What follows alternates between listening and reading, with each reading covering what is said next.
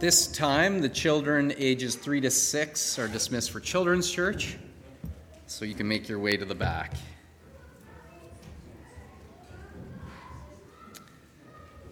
I would invite you now to bow with me and pray once more as we prepare to enter God's Word. Heavenly Father, we thank you once more that you are a God who hears and answers prayer. We thank you that in your word you, in fact, instruct us that when we have concerns, when we have anxieties, when we have troubles of any kind, that in everything, by prayer and petition, we can present our requests to you, and that not only can we present them, but that you hear them, and that according to your will, you graciously respond.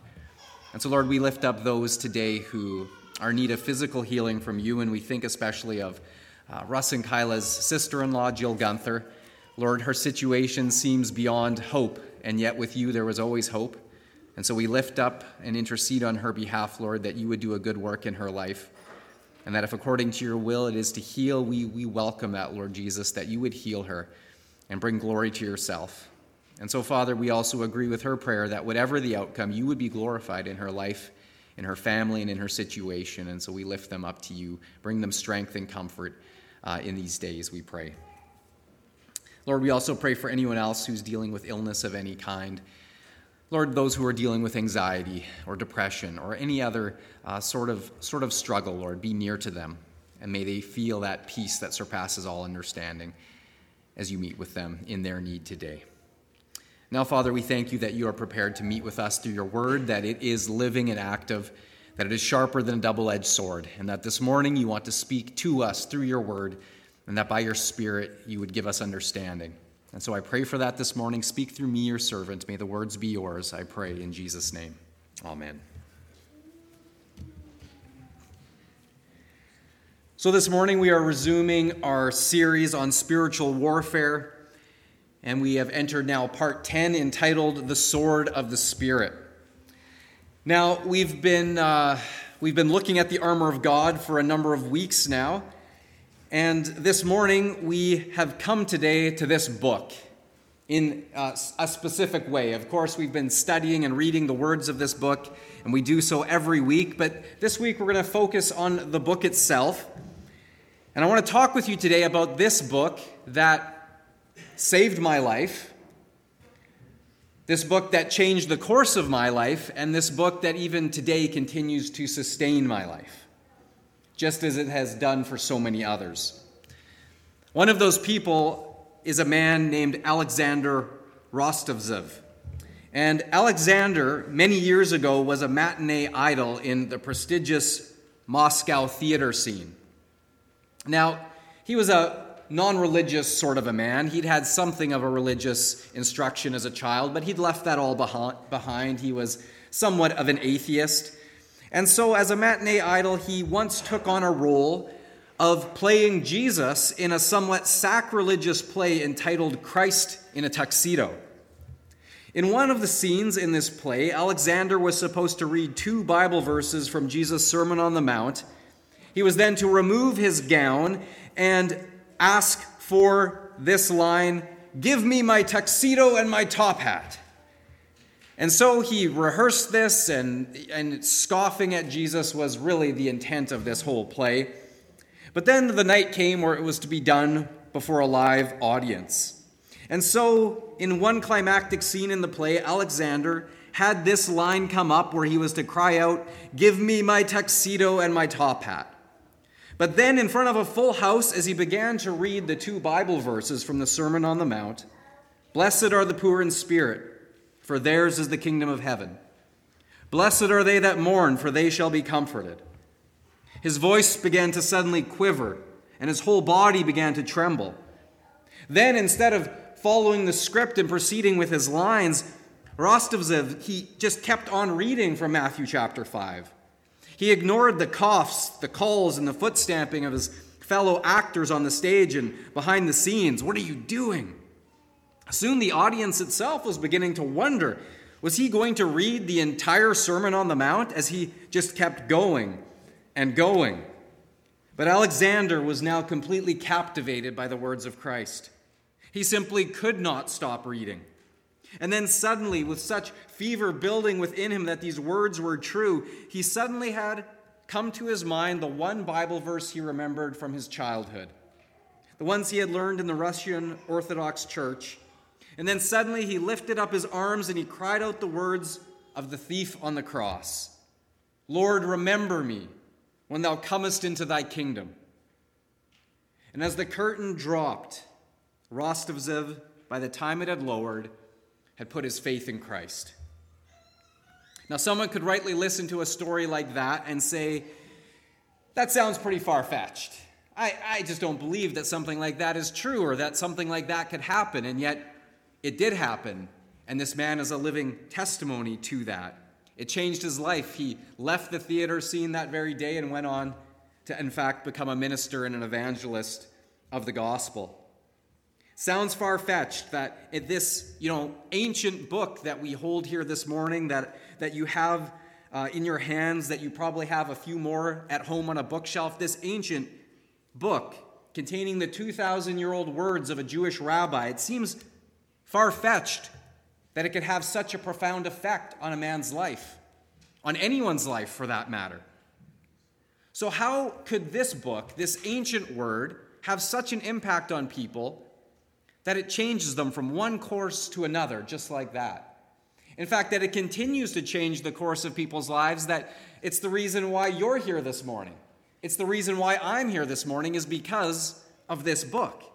It sounds far-fetched, and yet here we are, living evidence that how could this be unless the words and the power of these words are in fact true? And that is what I believe, that these words are in fact true and the power within it is real. And so we come now to Ephesians 6 and verse 17, which tells us, and take the sword of the Spirit, which is the Word of God. Now, up until now in our study, every piece of the armor of God that we've looked at has been primarily defensive in function. Those first 5 pieces of armor, the belt of truth, the breastplate of righteousness, the shoes of the gospel of peace, the shield of faith, and the helmet of salvation, are all designed principally to protect the soldier of Christ from the attacks of the devil so that they can take their stand, so that they can stand firm against the evil schemes of the wicked one. But now we come today at last to the only offensive weapon that the soldier of Christ has been issued, and that is his sword. Now, the sword, of course, can be used in combat both defensively to parry away a blow of the enemy, but it can also be used in its primary role to thrust forward and strike our spiritual enemies, causing them to draw back and retreat. Now, in this next slide, we'll see a picture of the classic Roman sword. Now, the Romans had 2 different types of swords that they would use in combat. The larger of the 2 was called the rhomphaia. And the rhomphaia was a long, broadsword of that design. It was about 4 feet long, forged of iron with a single cutting edge. However, the Greek word for sword that Paul uses here is machaira, which refers specifically to the Roman sword famously known as the gladius. And the gladius is the sword depicted in our slide here this morning. The gladius was a much shorter and lighter, double-edged sword, which was worn in a sheath by all Roman soldiers. It was standard issue. They all had one. The average length of the gladius was between 18 to 24 inches. And in Matthew chapter 26, we read there that the Roman soldiers who came to arrest Jesus in the Garden of Gethsemane, that same word machaira is used, referring to the swords that the soldiers were carrying as they arrested Jesus. That same word machaira was also used to refer to the sword that Simon Peter then drew as he began to defend Jesus, swinging wildly. And we know that in his attack, he cut off the ear of Malchus, a servant of the high priest. And one thing that's interesting as we consider Simon slicing off someone's ear is that he wasn't a good enough swordsman to aim for the ear and actually slice it off. No, he was actually a poor swordsman because he was undoubtedly aiming for Malchus's head, but he missed and he sliced off his ear instead. And this indicates the fact that Peter was not a trained swordsman. He was not skilled with a weapon. In fact, he was a fisherman. However, that exact same sword, that same gladius, in the hands of a trained and skilled Roman soldier, would be transformed into a precise and deadly weapon. For in close combat, the Roman soldier was trained not to use the gladius as much for slashing blows, like Peter undoubtedly did to slice off the ear in a slashing blow.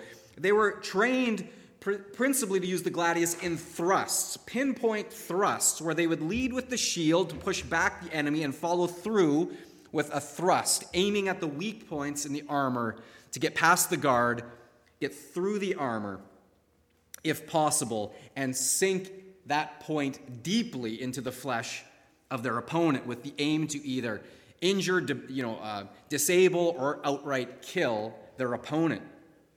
And so the Roman soldiers trained and drilled with their gladius as a regular part of their training. It was something that was a daily occurrence for them, so that when the time of battle came, that weapon was not something that was just there for ceremony or ornament.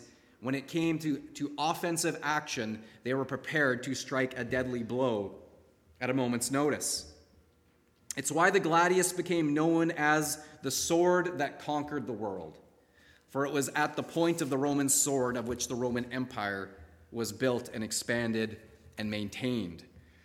But now, while the gladius sword may have conquered much of the world for Rome for a season in the world's history, there is another sword which is far more powerful, that is even still conquering the whole world for God. And this is a kingdom that is a forever, eternal kingdom, not one that will end as the Roman Empire ended. For this kingdom is an eternal kingdom. And so just as the gladius sword was the Roman soldier's primary weapon in hand-to-hand combat, so too is the sword of the Spirit, which is the Word of God. It is the soldier of Christ's primary weapon for hand-to-hand combat as we too wage a war, a spiritual battle against Satan and all of his dark forces of evil. Elsewhere in Hebrews chapter 4 and verse 12, we see this same metaphor used for the Word of God. There it's our call to worship from this morning, Hebrews 4 verse 12. It says, "For the Word of God is living and active, sharper than any two-edged sword, piercing to the division of soul and spirit, of joints and marrow, and discerning the thoughts and intentions of the heart."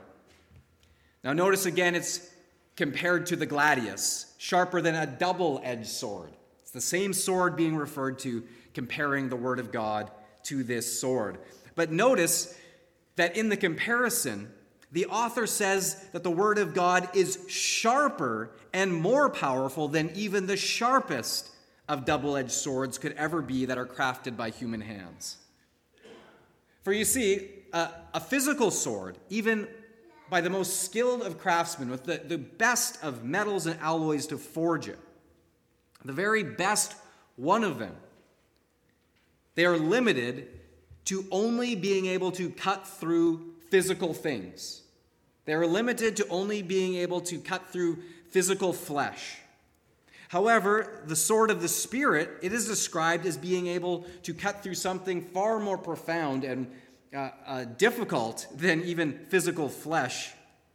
It says that the sword of the Spirit can pierce and cut through the spiritual soul and spirit, right down to discerning even the thoughts and intentions of the heart. So this word actually knows the thoughts and intentions and the deepest desires behind our actions. Behind our words, behind our speech, this word can cut right down to the very core of our souls and our being and discern what is hidden within. That is how sharp this sword is. And so, I want you to take note that there is also an analogy to the double-edged nature of the sword. For you see, the blade can, in this way, cut in two directions. It's got two edges. And so this means that the first direction that God's word must always cut is towards ourselves. The sword, this Bible in my hands, must first cut towards me before it can cut towards anyone else. For you see, this word must first be received for ourselves. if the living word of God does not first penetrate and transform your heart, my heart, right down to our very souls and life, if it does not first do that, if it has not first cut us, if it has not first pierced us, we are now completely ineffective in using it to try to pierce or convict anyone else, let alone wage war against Satan. But once we have first had that edge of the word cut towards ourselves, then by the indwelling power of the Holy Spirit, it is then that the other edge comes into play, that we are capable, by the power of the Holy Spirit. Remember, this is the sword of the Spirit. It's not a sword of the flesh, it's a sword of the Spirit. And so empowered by the Spirit, we are now equipped to be able to use this same living word against our spiritual foes and Satan himself. So make no mistake about it, this sword, it was not forged or written by the hands of men. It was forged by the Spirit of God, who is the very one who authored it and the very one who endows it with his divine power. As 2 Peter chapter 1, verses 20 to 21 tells us, knowing this, first of all, that no prophecy of Scripture comes from someone's own interpretation. For no prophecy was ever produced by the will of man, but men spoke from God as they were carried along by the Holy Spirit. So here this spells out very clearly that it was the Holy Spirit who authored and empowered the words of this book. It is he who inspired the prophets to write the words of God. And it is he who now gives it its power, that as it is spoken, as it is received, it is the Spirit of God who endows it with that divine power to penetrate lives, to convict, to bring to repentance. That these words are true, just as it was for the story of Alexander in the outset, that here he was thinking he was going to make a mockery of Christ, and he's reading his words, and yet suddenly they pierced his heart like a sword right there, jumping off of the page. And it transformed his life in an instant. And just as it did for Alexander, it's done the same for me. And I know it can do the same for each one of us here this morning. So I want you to just take a moment right now. And if you have your Bible, I hope you do, but if you have your Bible, just take a good look at it. Take a good look at this book that you have in your hands, that you probably mostly take for granted that you have one. Some of you might have to take a look at your phone. Take for granted that you have as many translations of the Bible as you want on your phone at your fingertips at a given moment. It's truly an incredible thing that we have so much availability to this Word of God. Now consider, as you look at your copy of this Word of God, the words in this book are not from man. They are from God. Therefore, they are not just ancient dead words lying on a page. They are living and active in this present moment. They are not just ancient dusty words from history. They are here for us now, in the present, today. And it means that faster than the thrust of a sword, as fast as a most skilled Roman soldier could drive a sword into his enemy, these words are faster still, that they can jump right off the page. And sharper than that double-edged sword, they can penetrate deeply into our hearts, into our minds, into our spirits, into our very souls, with the power to convict us of our sin. Then the humility to repent of our sin, the grace to believe, and the power to be reborn as children of God. And then further, after being reborn, these words continue to give us life as they nourish our souls as we grow in the knowledge of God, in the knowledge of Christ, and the fellowship with the Spirit. They sustain us, our living daily bread.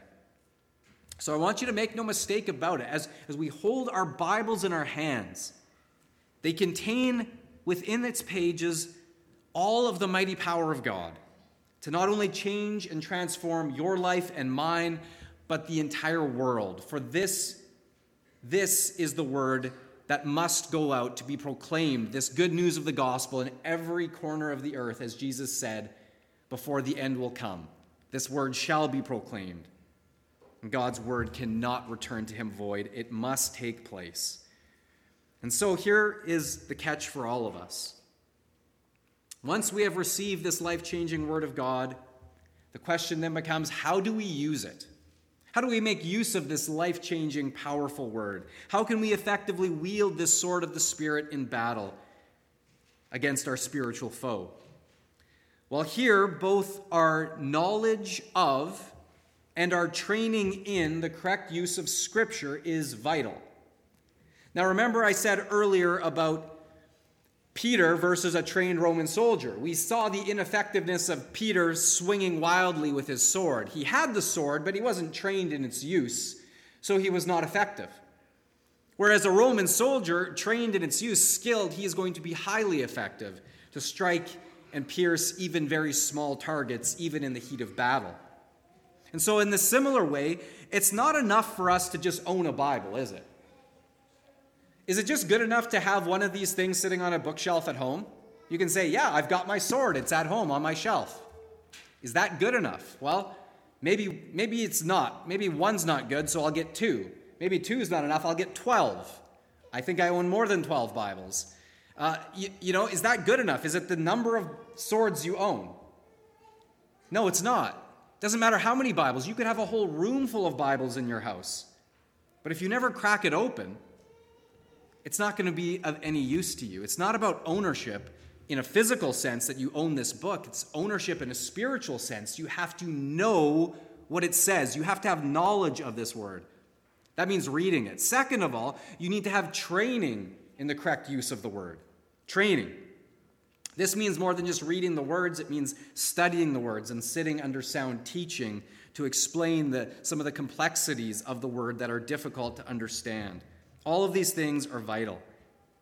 Now, I know this might seem strange, but when it comes to spiritual battle and conflict, and our enemy comes at us, it's not good enough to just pick up a Bible and huck it at him. Now, some of you may, go with the whole, Bible thumpers where you whack them over the head with a big old Bible, right? Like, we've got one right there with the hard cover. If you wanted to really get physical about it, that one could probably wallop you pretty good. But that's not how this is intended to be used, right?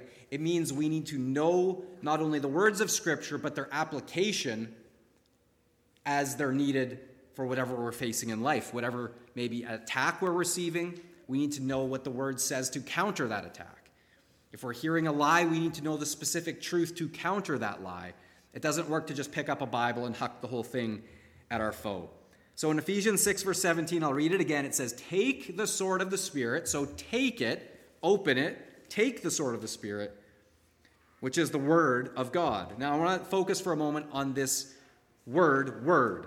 Okay, I know that's confusing. Word of God. We're going to look at that word. In the original Greek, we're very familiar with, I think most of you are familiar with the term logos. That's what we find in John chapter 1, where it says, the Word became flesh. The Greek word there is logos, and it's referring to the entirety of the Word of God. Jesus embodied that. He is the Word become flesh. He is the logos. However, the word that is translated into our English as word is not the same in the Greek. It's not logos. The word in the Greek is rhema. Now, it's along the same lines, which is why it's also translated word, but it has a very important distinction. Let me explain it to you. So logos is referring to the whole sayings of God, the entirety of his word, which Jesus is the living embodiment of all of. But here, rhema is referring to the specific sayings of God in context. So the one is speaking about them as a whole. Logos is speaking about the Word of God as a whole. Rhema is speaking about the Word of God, the specific sayings of God in their context. So let me explain what that means, the specific sayings of God in context. As Ironside puts it in his commentary, he says, if the devil comes and you throw the Bible at him, it's not going to drive him away. You might do that and go down yourself. But when the devil comes and you say, here is what God says, and you have a definitive saying of God to meet the case, it is then that you defeat him. So rhema is referring to the specific sayings of God. That is what the sword of the Spirit is, not just a general throw the whole Bible at our enemy. Now, there's no clear illustration of this precise use of the sword of the Spirit than in our Lord Jesus in Matthew chapter 4. If you have your Bibles, You can turn there with me. We're not going to read the whole thing, but we'll look at a few of the key verses in the passage in Matthew chapter 4. And here in this next slide, we see a depiction of Jesus out there in the wilderness being faced by Satan, who presents him with his 3 temptations. Now, to set the stage for this scene, at the end of Matthew chapter 3 in verses 16 and 17, we read this. As soon as Jesus was baptized, he went up out of the water. At that moment, heaven was opened, and he saw the Spirit of God descending like a dove and lighting upon him. And a voice from heaven said, "This is my Son, whom I love. With him I am well pleased." We then proceeded to chapter 4. And there we read the following, that this dramatic inauguration of Jesus' ministry was immediately, the effect was that the Spirit leads him up into the wilderness where he fasts for 40 days and 40 nights, and he is tempted by the devil. And so after this fast of 40 days and 40 nights, I love the understatement where it says, and Jesus was hungry. You think, 40 days? I've never done it, but I imagine that 40 days he would, yes, be hungry. He was still fully man. And so he's hungry, and physically he's in a weakened state. And so Satan comes at this, what he believes, opportune moment to test Jesus to see if he can get him to stumble. And he says to him, "If you are the Son of God, command these stones to become bread." Now, notice the phrasing. Once again, we've been looking at this over this series, how crafty and cunning Satan is in his use of words. He starts out with this word, "if you are the Son of God." How crafty. How cunning. He's trying to tempt Jesus to doubt his position before the Father. For remember, at Jesus' baptism, just before this in chapter 3, the Father had said, "This is my beloved Son." This is. There's no ifs in this statement. Jesus is God's Son. But here Satan is directly attacking the Father's truthfulness, trying to get Jesus to prove that he is indeed the Son of God, as though there's a question mark about it. So how does Jesus respond to this first temptation? Did he provide Satan with the proof that he demanded? It would have been very easy for Jesus to do that, would it not? Especially when we consider that, just some time later, maybe a few months passes by, when Jesus receives this little basket lunch of a few loaves and fishes, and there's 5,000 men plus women and children on a hillside all hungry. And everyone says, "Well, how are we going to feed them, Jesus?" And he says, "Have them sit down. I'm going to feed them." And he multiplies these loaves and fishes. He can do it. He is fully capable of it, and he proves it later on. That would have been very easy for Jesus to look at those stones and say, "Be bread." And they would be bread, the most delicious bread ever baked. But he did not. He didn't need to prove anything of his position of who he was. God had just pronounced, "This is my Son whom I love." He was secure in his position, and he also knew that Satan knew who he was. He had been in his presence from the very beginning. He knew who Jesus was. There was no need to prove himself. And further, it was an act of trust in his Father's provision. That he knew his Father's goodness towards him, that he wasn't going to let him starve to death. As hungry as he was, he had spiritual bread that Satan knew not of, as we hear Jesus say to his disciples later on in the Gospels. He trusted his Father, and he didn't need to prove who he was. He was secure in his position as a son. One commentator named Boyce gives a colorful paraphrase of this passage as it proceeds, in which he says that at this point, Satan really gets into the act by saying, in effect, "Well, I see that you are a student of Scripture, having memorized that verse from Deuteronomy, but of course, I am something of a biblical scholar myself. You see, when I'm not wandering about to and fro across the earth tempting men like Job or others, I have my own periods of Bible study, and not long ago I came across this psalm, where it says in Psalm 91, verse 11, "He will command his angels concerning you, and they will lift you up in their hands so that you will not strike your foot against a stone." Do you believe that? Is that true? Well, I'm going to make a suggestion. If it really is true, let's go up onto the highest point of the temple, you and me. You jump off, and God will bear you up. It's what his word says, isn't it? And the plus will be all the people will get to see this amazing miracle and they will follow you immediately. You'll get your ministry off to a rip-roaring start. But Jesus quoted from Deuteronomy a second time. It is also written, do not put the Lord your God to the test. And here Jesus used Scripture to interpret Scripture, which is an important hermeneutical principle. Scripture interprets Scripture. Satan was twisting it once more, but Jesus interpreted it and used it correctly. In the third temptation, Satan now throws off all subtlety and he tries to bargain for Jesus' worship. And so he takes him up onto a high mountain and he shows him all the kingdoms of the world and all of their glory, and he gives him this promise. All this I will give you if you will but bow down and worship me.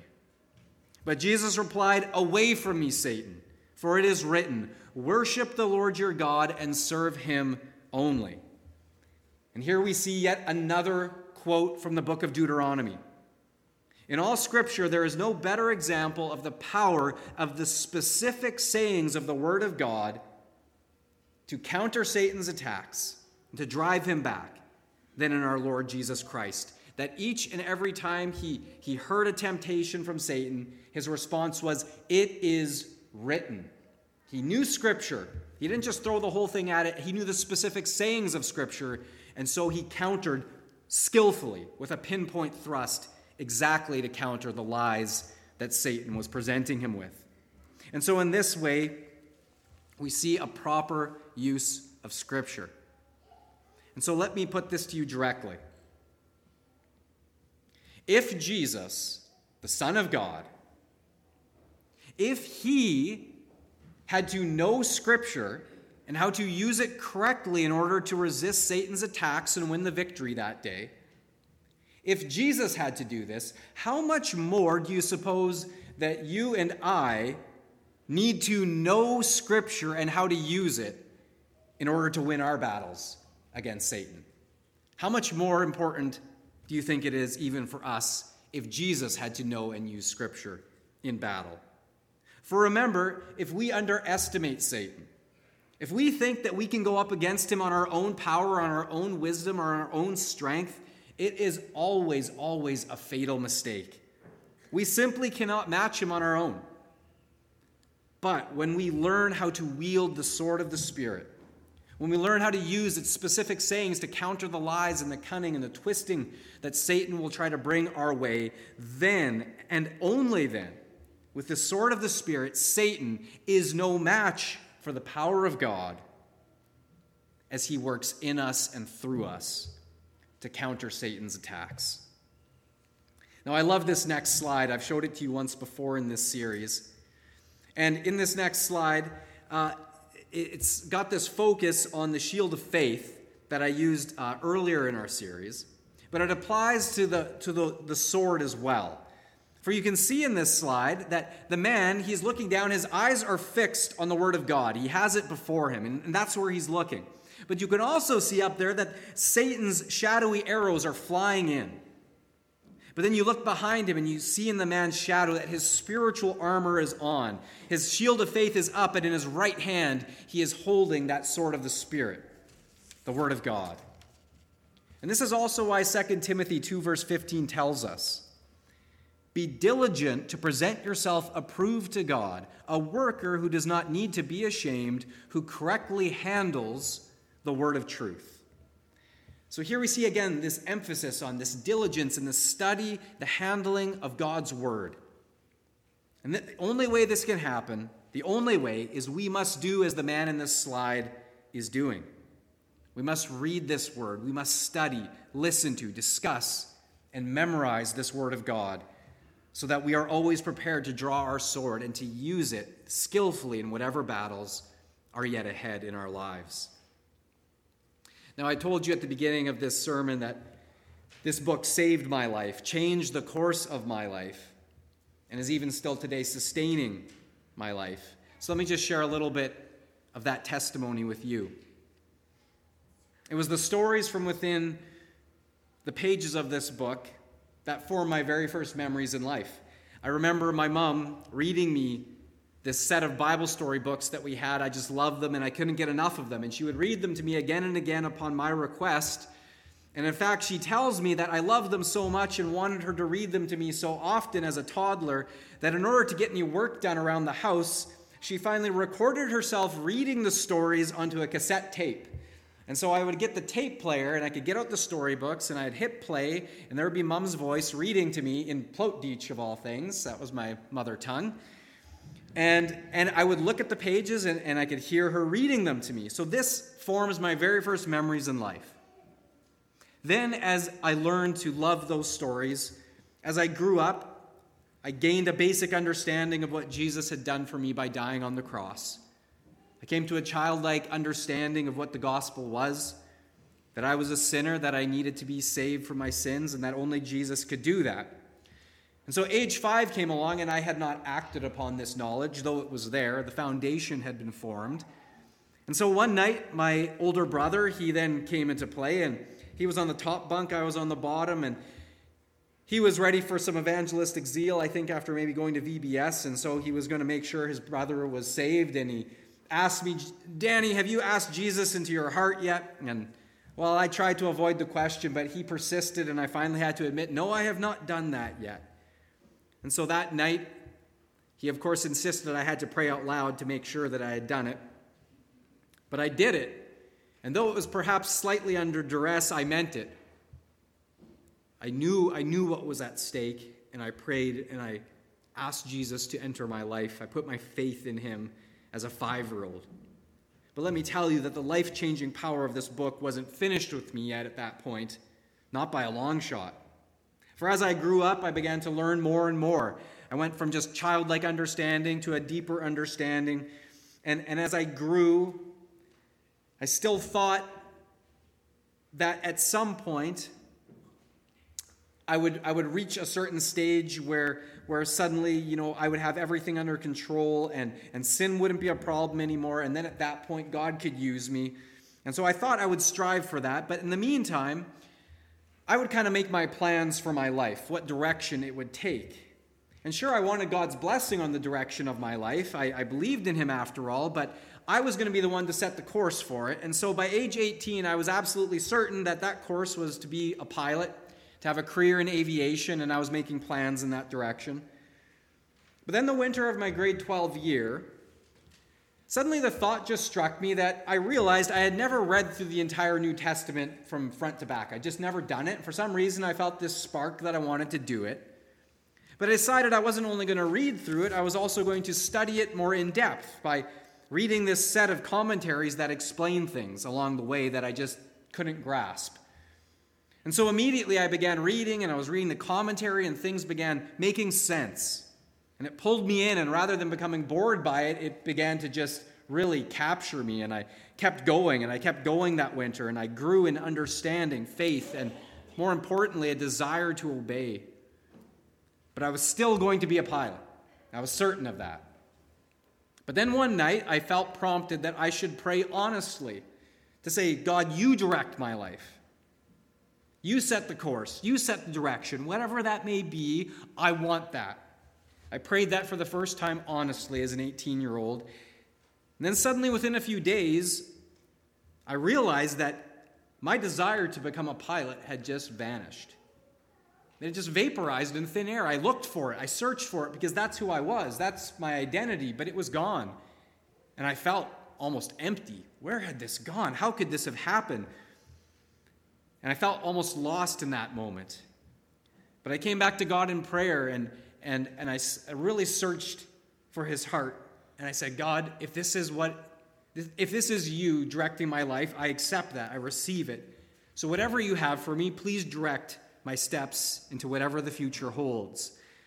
And so it was, again, through the study of this word that the course of my life, the direction of it, changed completely. God prompted me to head to Bible college, and along the way, he began prompting further steps until it finally has included now me being a preacher for the past 17 years of my life. And I know that the course change in my life would not have happened. I know for certain it would not have happened without the life-changing power of this book contained within its pages. as I engaged with its truth, and the Holy Spirit engaged with my heart. But I can tell you that the life-changing power of this book still wasn't finished with me, not by a long shot. For as those 17 plus years passed by, I cannot tell you how many times that this book has convicted, encouraged, directed, and sustained me through many ups and downs. Even over these past 2 very challenging years, all of us have faced different challenges of different types in these past couple of years, and I'm no exception to that. And there's this moment along the way where you wonder, Lord, how can we endure this? I feel so discouraged or tired or frustrated, whatever the emotions might be. And how many times coming into this book is just a sanctuary.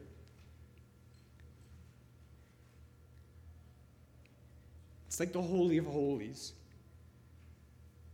You rest there, and God speaks, and he sustains in a deep, profound way.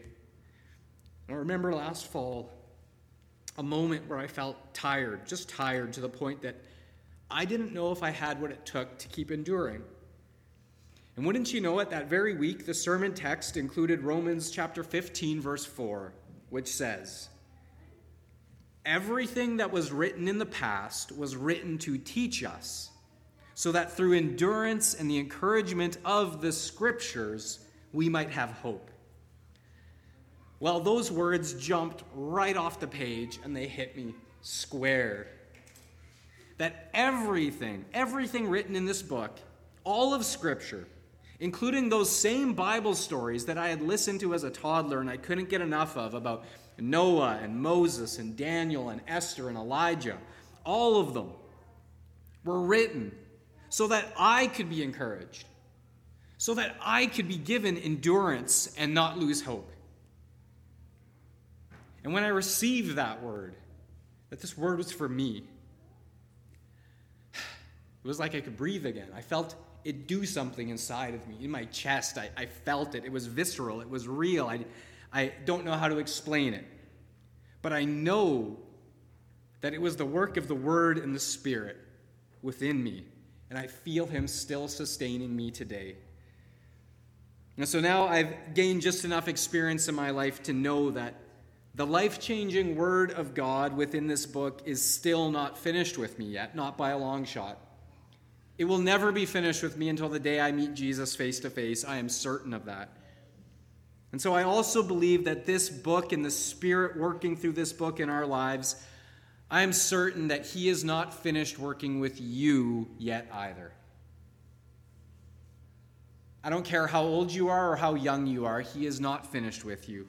This word, as you engage with it, as the Spirit of God engages with your heart through its truth, he will do a good work in you, just as he has done in so many others, and just as I can testify that he's doing and has done in my life. He's not finished with any one of us. And so I'm fully persuaded. I am utterly convinced that this Word of God is living and active, that it is sharper than a double-edged sword, that it pierces to the division of soul and spirit, to joint and marrow, and it can discern the thoughts and intentions of the heart. And furthermore, I am persuaded that as it goes forth, God says it will not return void, but it will accomplish exactly the task for which God has sent it to do, which includes in our own hearts and in our own lives. And so, my friends, today, just as I bear testimony that this living Word of God has the power to save my life, change the course of my life, and sustain my life, the same power is available for you right now, today, regardless of whatever you're facing, whatever you will yet face. This is the living Word of God, the sword of the Spirit. It is yours. Open it, read it, meditate upon it, and let it change you from the inside out. For this is the will and the power of God. Amen. Heavenly Father, we thank you so much this morning for your divine word, which you have given to us so freely by your grace. We thank you that this word is living and active, and I pray, Lord, that it is, as it has gone forth today, may it do its intended work in our hearts and in our lives. And further, Lord, I pray that you would draw us by your Spirit into a deeper love for your word, to immerse ourselves in it daily. And so when Satan comes along and he tries to distract us from picking it up, he'll throw everything our way to keep us out of this book, out of your truth. Help us to counter those distractions with the truth. Help us to learn how to use this word, not just in a general sense, but by its specific sayings to counter the enemy, just as you, Lord Jesus, did all those years ago as you countered Satan. To be able to say, it is written, and then to actually know what is written so that we can confront the lies with the truth, which are endowed with the power of God. And so we pray, Lord, that this would be something that each one of us would grow in, no matter our age, that this word is not finished with us yet. And so we pray, may it do its work within us this morning, in this day, and in the days yet ahead. For we pray all of this in Jesus' name. Amen.